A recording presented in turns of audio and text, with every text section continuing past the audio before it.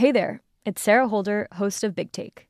I want to tell you about a new podcast and video series you're not going to want to miss, The Deal, co-hosted by Yankees legend Alex Rodriguez. Every week, A-Rod and Bloomberg reporter Jason Kelly speak with big-time athletes, entertainers, and executives like Maria Sharapova, Michael Strahan, Derek Jeter, and more. The Deal takes you behind the scenes into the world of sports, media, and entertainment, and dives into the wins, losses, and lessons learned along the way. From Bloomberg Podcasts and Bloomberg Originals, you can listen to The Deal on Apple Podcasts, Spotify, or wherever you get your podcasts. You can also watch on Bloomberg Television and Bloomberg Originals on YouTube. It's going to be extremely humid, disrespectfully humid tomorrow. So here's what's happening. About 119 in Hillsborough, 115 in Corsicana, 115 in Waxahachie, 116 in Fort Worth, 110 in Terrell, 108 in Denton, 107 in Canton. So you get the idea. Dangerous. I'm Wes Kosova. Today on The Big Take, you think it's hot now? Well, imagine if the AC went out.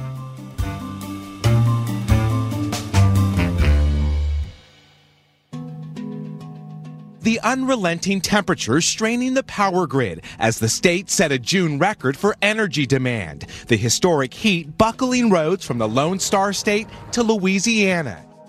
The crippling U.S. heat wave that's smothering Texas and spreading across the South means millions of miserable people seeking relief are doing what you'd expect. They're cranking up the air conditioning. And that is pushing America's aging, overtaxed power grid to the max, with concerns about rolling blackouts or just plain shutdowns. To say it's a lot of work is a massive understatement, but there is an urgency to deal with this because we do have this very real climate threat and we're racing against the clock. Noreen Malik reports on the power industry for Bloomberg. She's here to tell us about why our grid is still so fragile and what can be done to future-proof the system for a world where extreme weather shocks are becoming more frequent. And not just in summer, by the way. These problems are just as bad in winter and maybe worse. Noreen, you have been writing a lot of stories lately about this unbelievable heat wave across the South, and especially in Texas. Obviously, it's making a whole lot of people miserable, but it's putting a huge strain on the energy grid and the ability just to keep up with the demands that everybody has. Yeah, so Texas is an outlier in the U.S. because demand is growing so fast in Texas. It's one of the fastest, if not the fastest outright. What that means is over the last several years, they've had a population boom with people moving in from California and other states. And then you've had businesses expanding. On top of that, you've had strong economic growth. And then you've also had Bitcoin miners, which are heavy power users, come in the last couple of years. So you've set up this base demand for power is growing. And then on top of that, every time you add heat, it multiplies how much demand because they're all cranking up their air conditioners. And something you may not know about Texas is that they use a lot of AC compared to the rest of the country. Like 1 megawatt, which is the unit of how you measure electricity, can provide power for typically 200 homes in Texas. In the rest of the country, that's closer to 800 homes. And that's all because of air conditioning? Well, it's just Texas homes are bigger. Somebody once described to me, there's a lot of big foyers and big homes there. They all use a lot of electricity, but it's also swimming pools. And then, of course, gadgets and EVs are coming online, but that's more newer on the EV side. And the heat in Texas, even for Texas in the summertime, is pretty extreme. Yeah, so anytime you have any type of weather-driven demand, the amount of electricity or energy used escalates very quickly. And if you're talking about 98 degrees versus 102 degrees, that may seem like 4 degrees is not that much. But when it comes to air conditioning demand, the increase is way bigger. So, Noreen, just to give people an idea of what it means when there's so much demand put on the energy grid, what's happened to energy prices in Texas? Yeah, so electricity prices are extremely volatile. Just in the first 15 days of June, we've seen prices go from $40 per megawatt hour, normal demand, to $4,500 when it was an extremely hot day for several hours. From $41 to over $4,000 in one day? Yeah, I mean, it's not impossible to see that type of swing within a day, but then also across days. So the way power is priced, it's priced on a 5-minute basis, hourly basis. So there's a lot of way to splice it. So the average for the day was not $4,000. It was probably a few $100s. But then there are certain hours around 6, 7 p.m. where it was $4,000 per megawatt hour. And the reason why energy prices for natural gas, which is what the grid mostly operates on, are so high is, I guess it's sort of akin to Uber surge pricing. When everybody is looking for an Uber, the prices go up. And if everybody wants your energy, you get to charge more for it because there's no other place to go.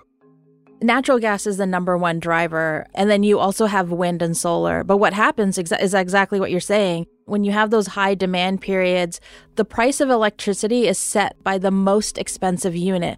So let's say on an average day, like if you're thinking about Uber, everyone's driving like a Honda or a Camry. That's pretty fuel efficient. But let's say during rush hour in a thunderstorm or a heat wave, I guess in Texas, you have to like bring out the Lamborghinis and Ferraris. Those are not fuel efficient. But everyone gets paid the price of the Ferrari and a Lamborghini, even if it's just some of the megawatts used. So when it surges like that, how much more does it cost in total?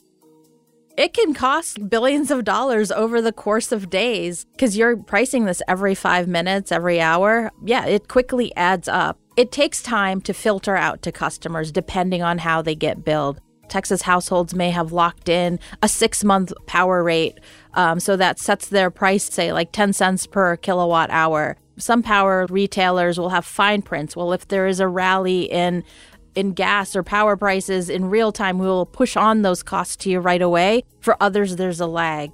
Customers will eventually pay for all of this. It just depends on how soon.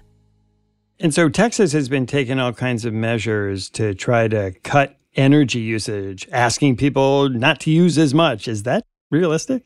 So the Electric Reliability Council of Texas, or ERCOT, which is what the state grid operator is called, has been more proactive, and they have been putting out weather watches. Like this is the first summer they started putting out a weather watch to warn people of tight conditions, asking consumers to make cuts where it was safe to turn up their thermostat to help keep the grid stable and avoid a shortage. Another thing you report, which I thought was interesting, you mentioned Bitcoin miners, which have moved into Texas, and they use a ton of energy running those big, hot supercomputers. They have slowed down and kind of stopped operations sometime. Yeah, so Bitcoin mining is really interesting because these are basically computing centers. They look like data centers from the outside, but obviously very sophisticated machines on the inside. But they have the capability to turn on and off really quickly. There's about 2,000 megawatts of Bitcoin mining in Texas. That's the equivalent of, like, let's say 2 large nuclear plants. And so they see high power prices in the $1,000 range. It makes sense to shut down and not operate because they're not using that much. But at the same time, not only are they saving money, but some of that is actually participating in a grid program where they get paid to curtail. And that's when ERCOT, the grid operator, tells them, hey, can you like ramp down a little bit or a lot so that we can reduce stress on the grid and send that power to somebody else? We're talking about natural gas power, but, you know, Texas has a lot of sun. Texas has a lot of wind. How much can those forms of renewable energy we talk about all the time help out? In the current heat wave, actually solar is doing really well. It's maxing out. It's considered to have a summer capacity of like more than 12,000 megawatts. So when the sun is shining mid-morning to like when the sun sets, it's operating pretty much close to max capacity. And that's been a real benefit for the grid. If you think about 12,000 megawatts versus like record demand, which was 80,000 megawatts last year, a little more than that. That's a significant chunk. And then wind has actually been low in the middle of the afternoon. That has actually been one of the reasons that supply is really tight in ERCOT. They now have so much demand growth that they actually need renewables to kick in to keep the lights on. A regulator recently told me that ERCOT is beholden to the breath of God. That basically means if the wind picks up and it's supposed to get stronger, then that gives more bandwidth for ERCOT to operate the grids safely and not really worry. And of course, the sun just goes down every day, so at night you're never going to have that solar power. That's actually the riskiest part of the day. Historically, the grids have always been set up to deal with peak summer demand, the hottest hour of the day, and that was usually 5 or 6 p.m.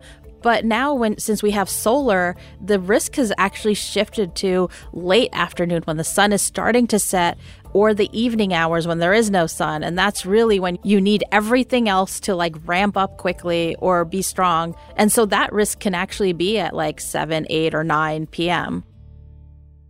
Noreen, we're talking all about Texas just because it's so big and so hot, but it's also hot across the South. And Texas is a bit of an outlier because they run their own power grid. What are other states experiencing right now, and how are they dealing with it? Yeah, so Texas is unique because not only do they run their own power grid, but they have very few links to other grids, so they have to kind of be self-sufficient. But the nearby grids are also facing stress. The one directly to the east, and it kind of has a slice of Texas and goes all the way to the Great Lakes, is the MISO grid, the Mid-Continent Independent System Operator. They have actually put out an alert for operating the grid conservatively in their southern region, which includes Mississippi, Arkansas, Louisiana.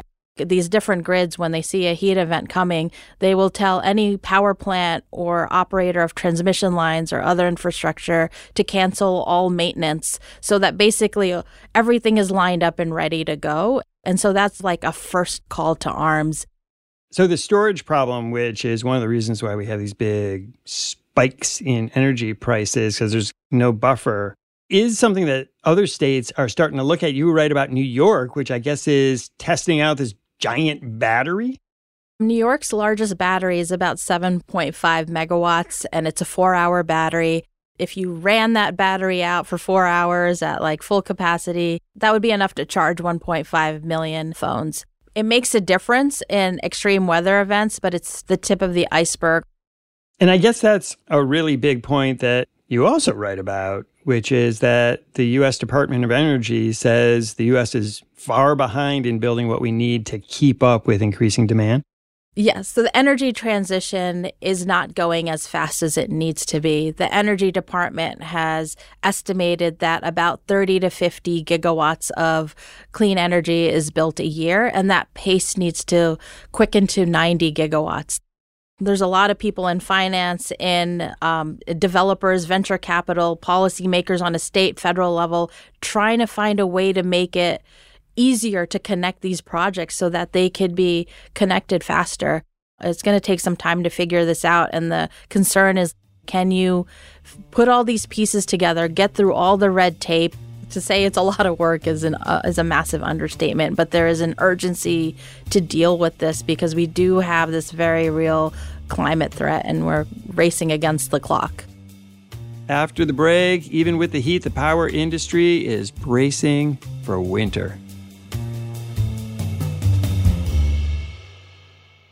Hey there, it's Sarah Holder, host of Big Take. I want to tell you about a new podcast and video series you're not going to want to miss, The Deal, co-hosted by Yankees legend Alex Rodriguez.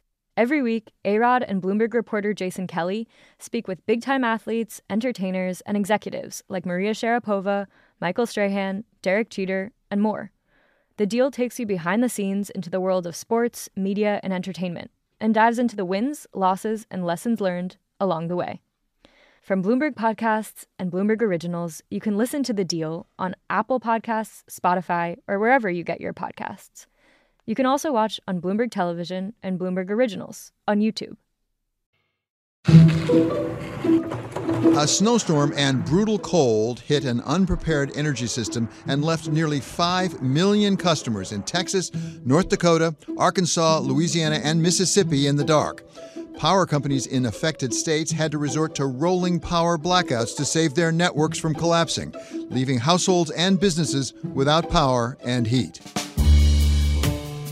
Noreen, here we are sitting in the middle of the summer talking about heat, but one really interesting thing you write is that the heat is only part of the problem and maybe not even the biggest. It's when winter comes, it seems a long way off, but it's the cold that often puts the biggest stress on the energy grid.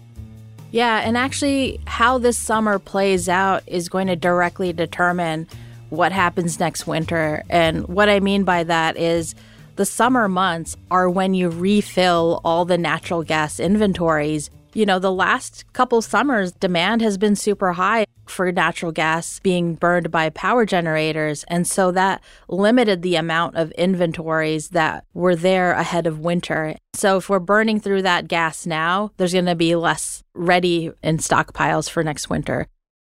And I want to ask you about one big storm that you write about, which served as the kind of moment where the energy industry realized they needed to do something. And that was Winter Storm Elliott in December 2022.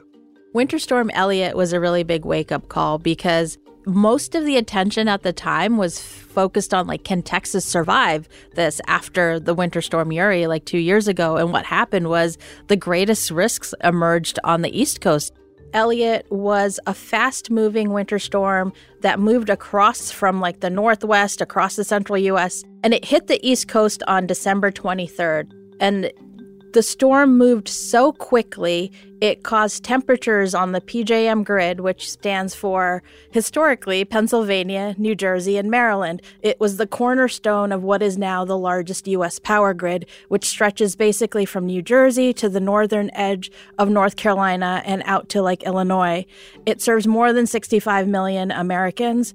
The storm caused temperatures to fall by 29 degrees in 12 hours. That was the fastest drop in temperature in history for that grid. If you had a slower moving storm and you knew it was going to get cold, you would have power plants that would have time to find fuel or to make preparations. This was so fast moving. It was at the start of a 3-day holiday weekend when, you know, people are already on vacation. And so there were not enough people around. Trading floors at natural gas desks were closed. This is typical every weekend and every long weekend, but when you have an extreme weather come in, it creates a scramble.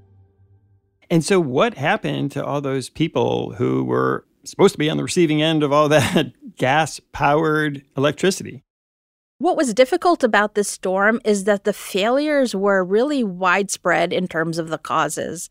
The gas industry was probably the best indicator that there was trouble to come because gas prices are really reactive to weather events. They tend to look at a forecast 2 weeks out in advance, and then if that forecast is reaffirmed every day and is still as intense by the time you're 5 days, 3 days, or the next day out, gas prices just like go off the charts. And so what happened in the US and in PJM, gas prices started rallying ahead of time. So that was a good sign, and that there could be trouble or that there were tight gas supplies.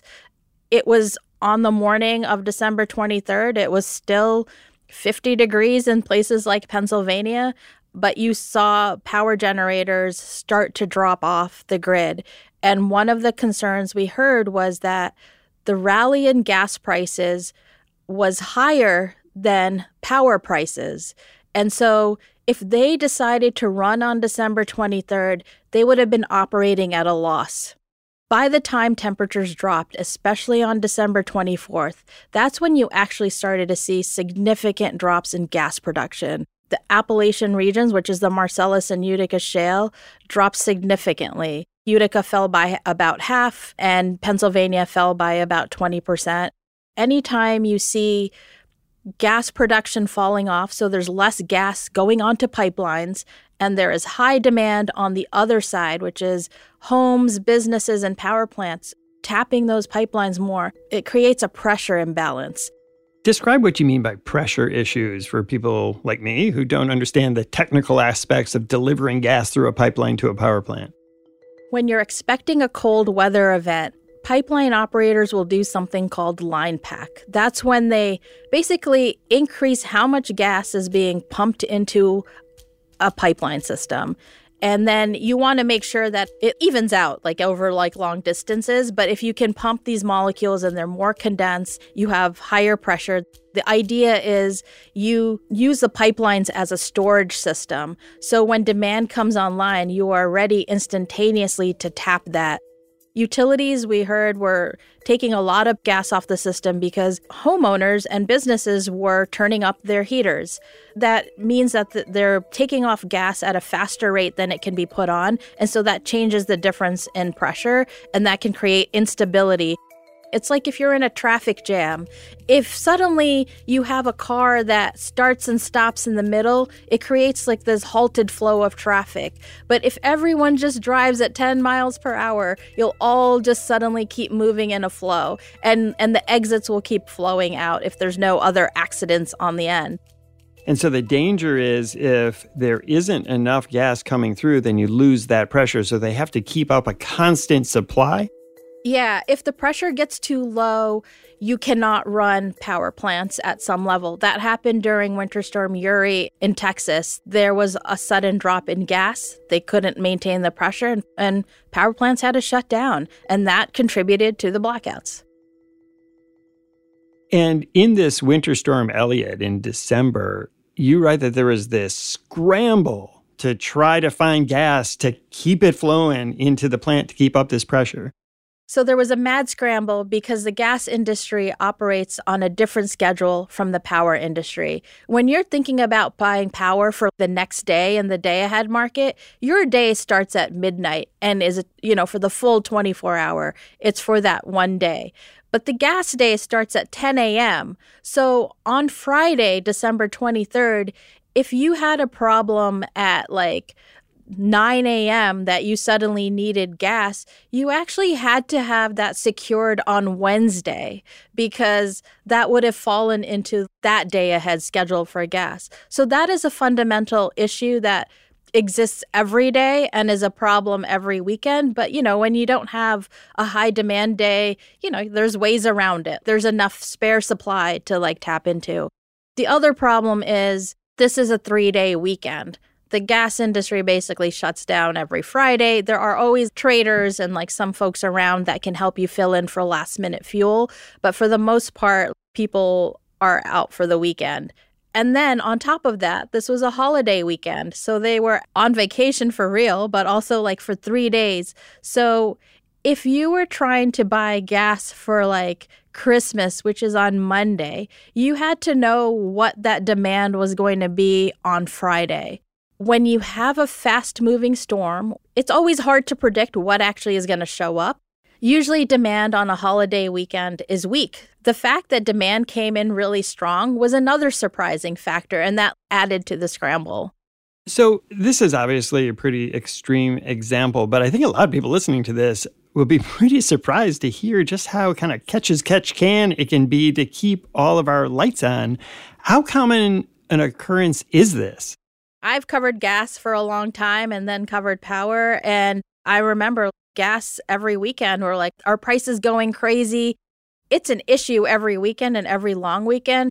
A power generator executive testified at the Federal Energy Regulatory Commission at a mid-June meeting saying the Intercontinental Exchange, which is where you buy a lot of your spot gas purchases if you are a power plant, is telling folks that for the upcoming July 4th holiday, you have to buy your gas on Friday. The point that this executive was making was that if there was an extreme weather event, then that would create another big round of uncertainty and another scramble if things got severe. When we come back, what can we do to bulk up the grid and avert all these troubles? Hey there. It's Sarah Holder, host of Big Take. I want to tell you about a new podcast and video series you're not going to want to miss, The Deal, co-hosted by Yankees legend Alex Rodriguez. Every week, A-Rod and Bloomberg reporter Jason Kelly speak with big-time athletes, entertainers, and executives like Maria Sharapova, Michael Strahan, Derek Jeter, and more. The Deal takes you behind the scenes into the world of sports, media, and entertainment, and dives into the wins, losses, and lessons learned along the way. From Bloomberg Podcasts and Bloomberg Originals, you can listen to The Deal on Apple Podcasts, Spotify, or wherever you get your podcasts. You can also watch on Bloomberg Television and Bloomberg Originals on YouTube.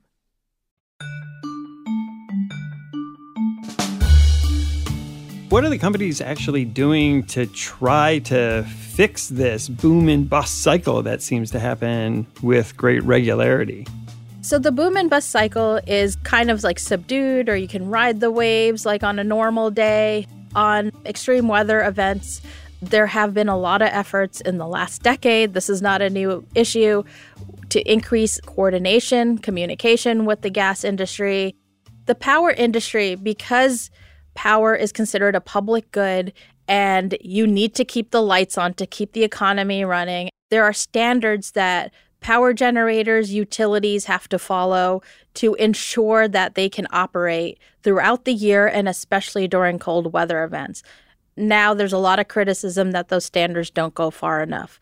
But the gas industry does not fall under that realm of oversight. And there have been calls that the gas industry needs to have weatherization standards and needs to communicate more, disclose more information with the power industry. You've talked about PJM and how they've faced some of these problems. What does the company say about this? PJM is technically a corporation, but it's considered a quasi-government agency appointed by the federal government to run this 13-state grid.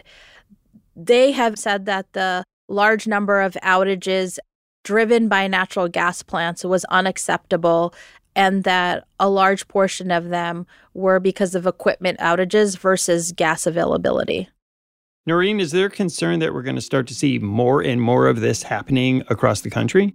That's certainly the fear. I spoke to Mark Christie, who is a commissioner on the Federal Energy Regulatory Commission, which is the agency that oversees the power industry. He's been warning about these reliability concerns and concerns related to the gas deliverability issues for over a year now. But then when we spoke with him recently, he said that these concerns are accelerating. Because you can't save power like in a barrel of oil, the power grid has to be balanced every minute of the day. It's very specific. If you lose that balance too much for too many minutes, the grid is subject to failure. That's what almost happened in Texas in 2021.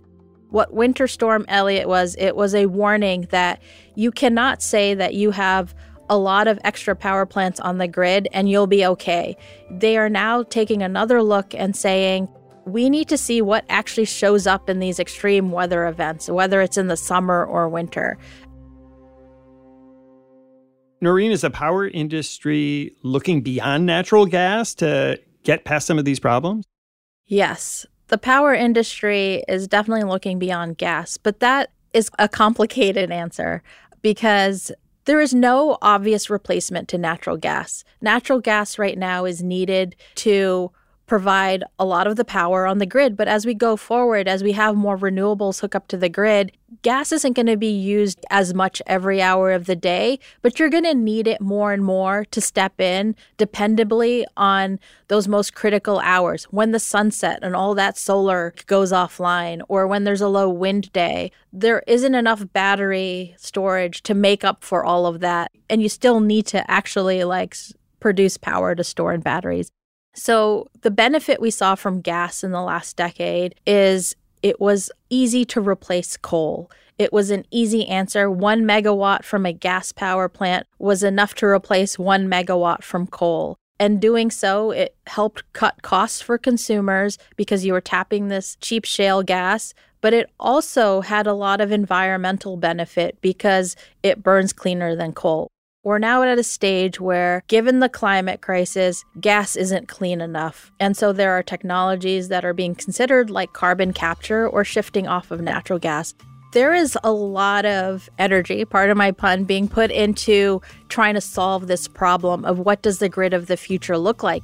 But there is a really hard engineering problem. How do you keep this system running? Like a physics problem. How do you keep this system running and keep the lights on? There's a saying that the power industry likes to use. Gas may only be 7% of the economy, but it's the first 7%. The entire economy relies on it.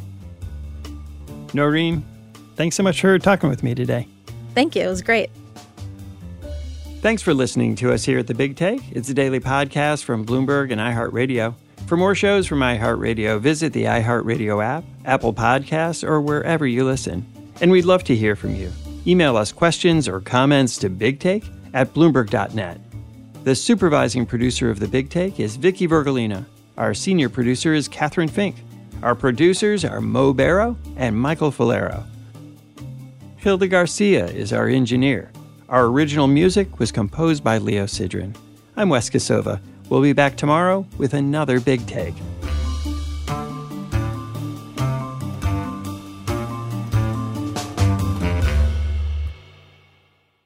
Hey there, it's Sarah Holder, host of Big Take.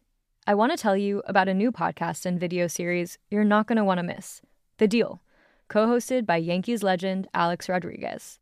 Every week, A-Rod and Bloomberg reporter Jason Kelly speak with big-time athletes, entertainers, and executives like Maria Sharapova, Michael Strahan, Derek Jeter, and more.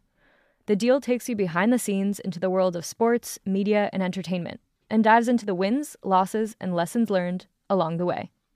From Bloomberg Podcasts and Bloomberg Originals, you can listen to The Deal on Apple Podcasts, Spotify, or wherever you get your podcasts. You can also watch on Bloomberg Television and Bloomberg Originals on YouTube.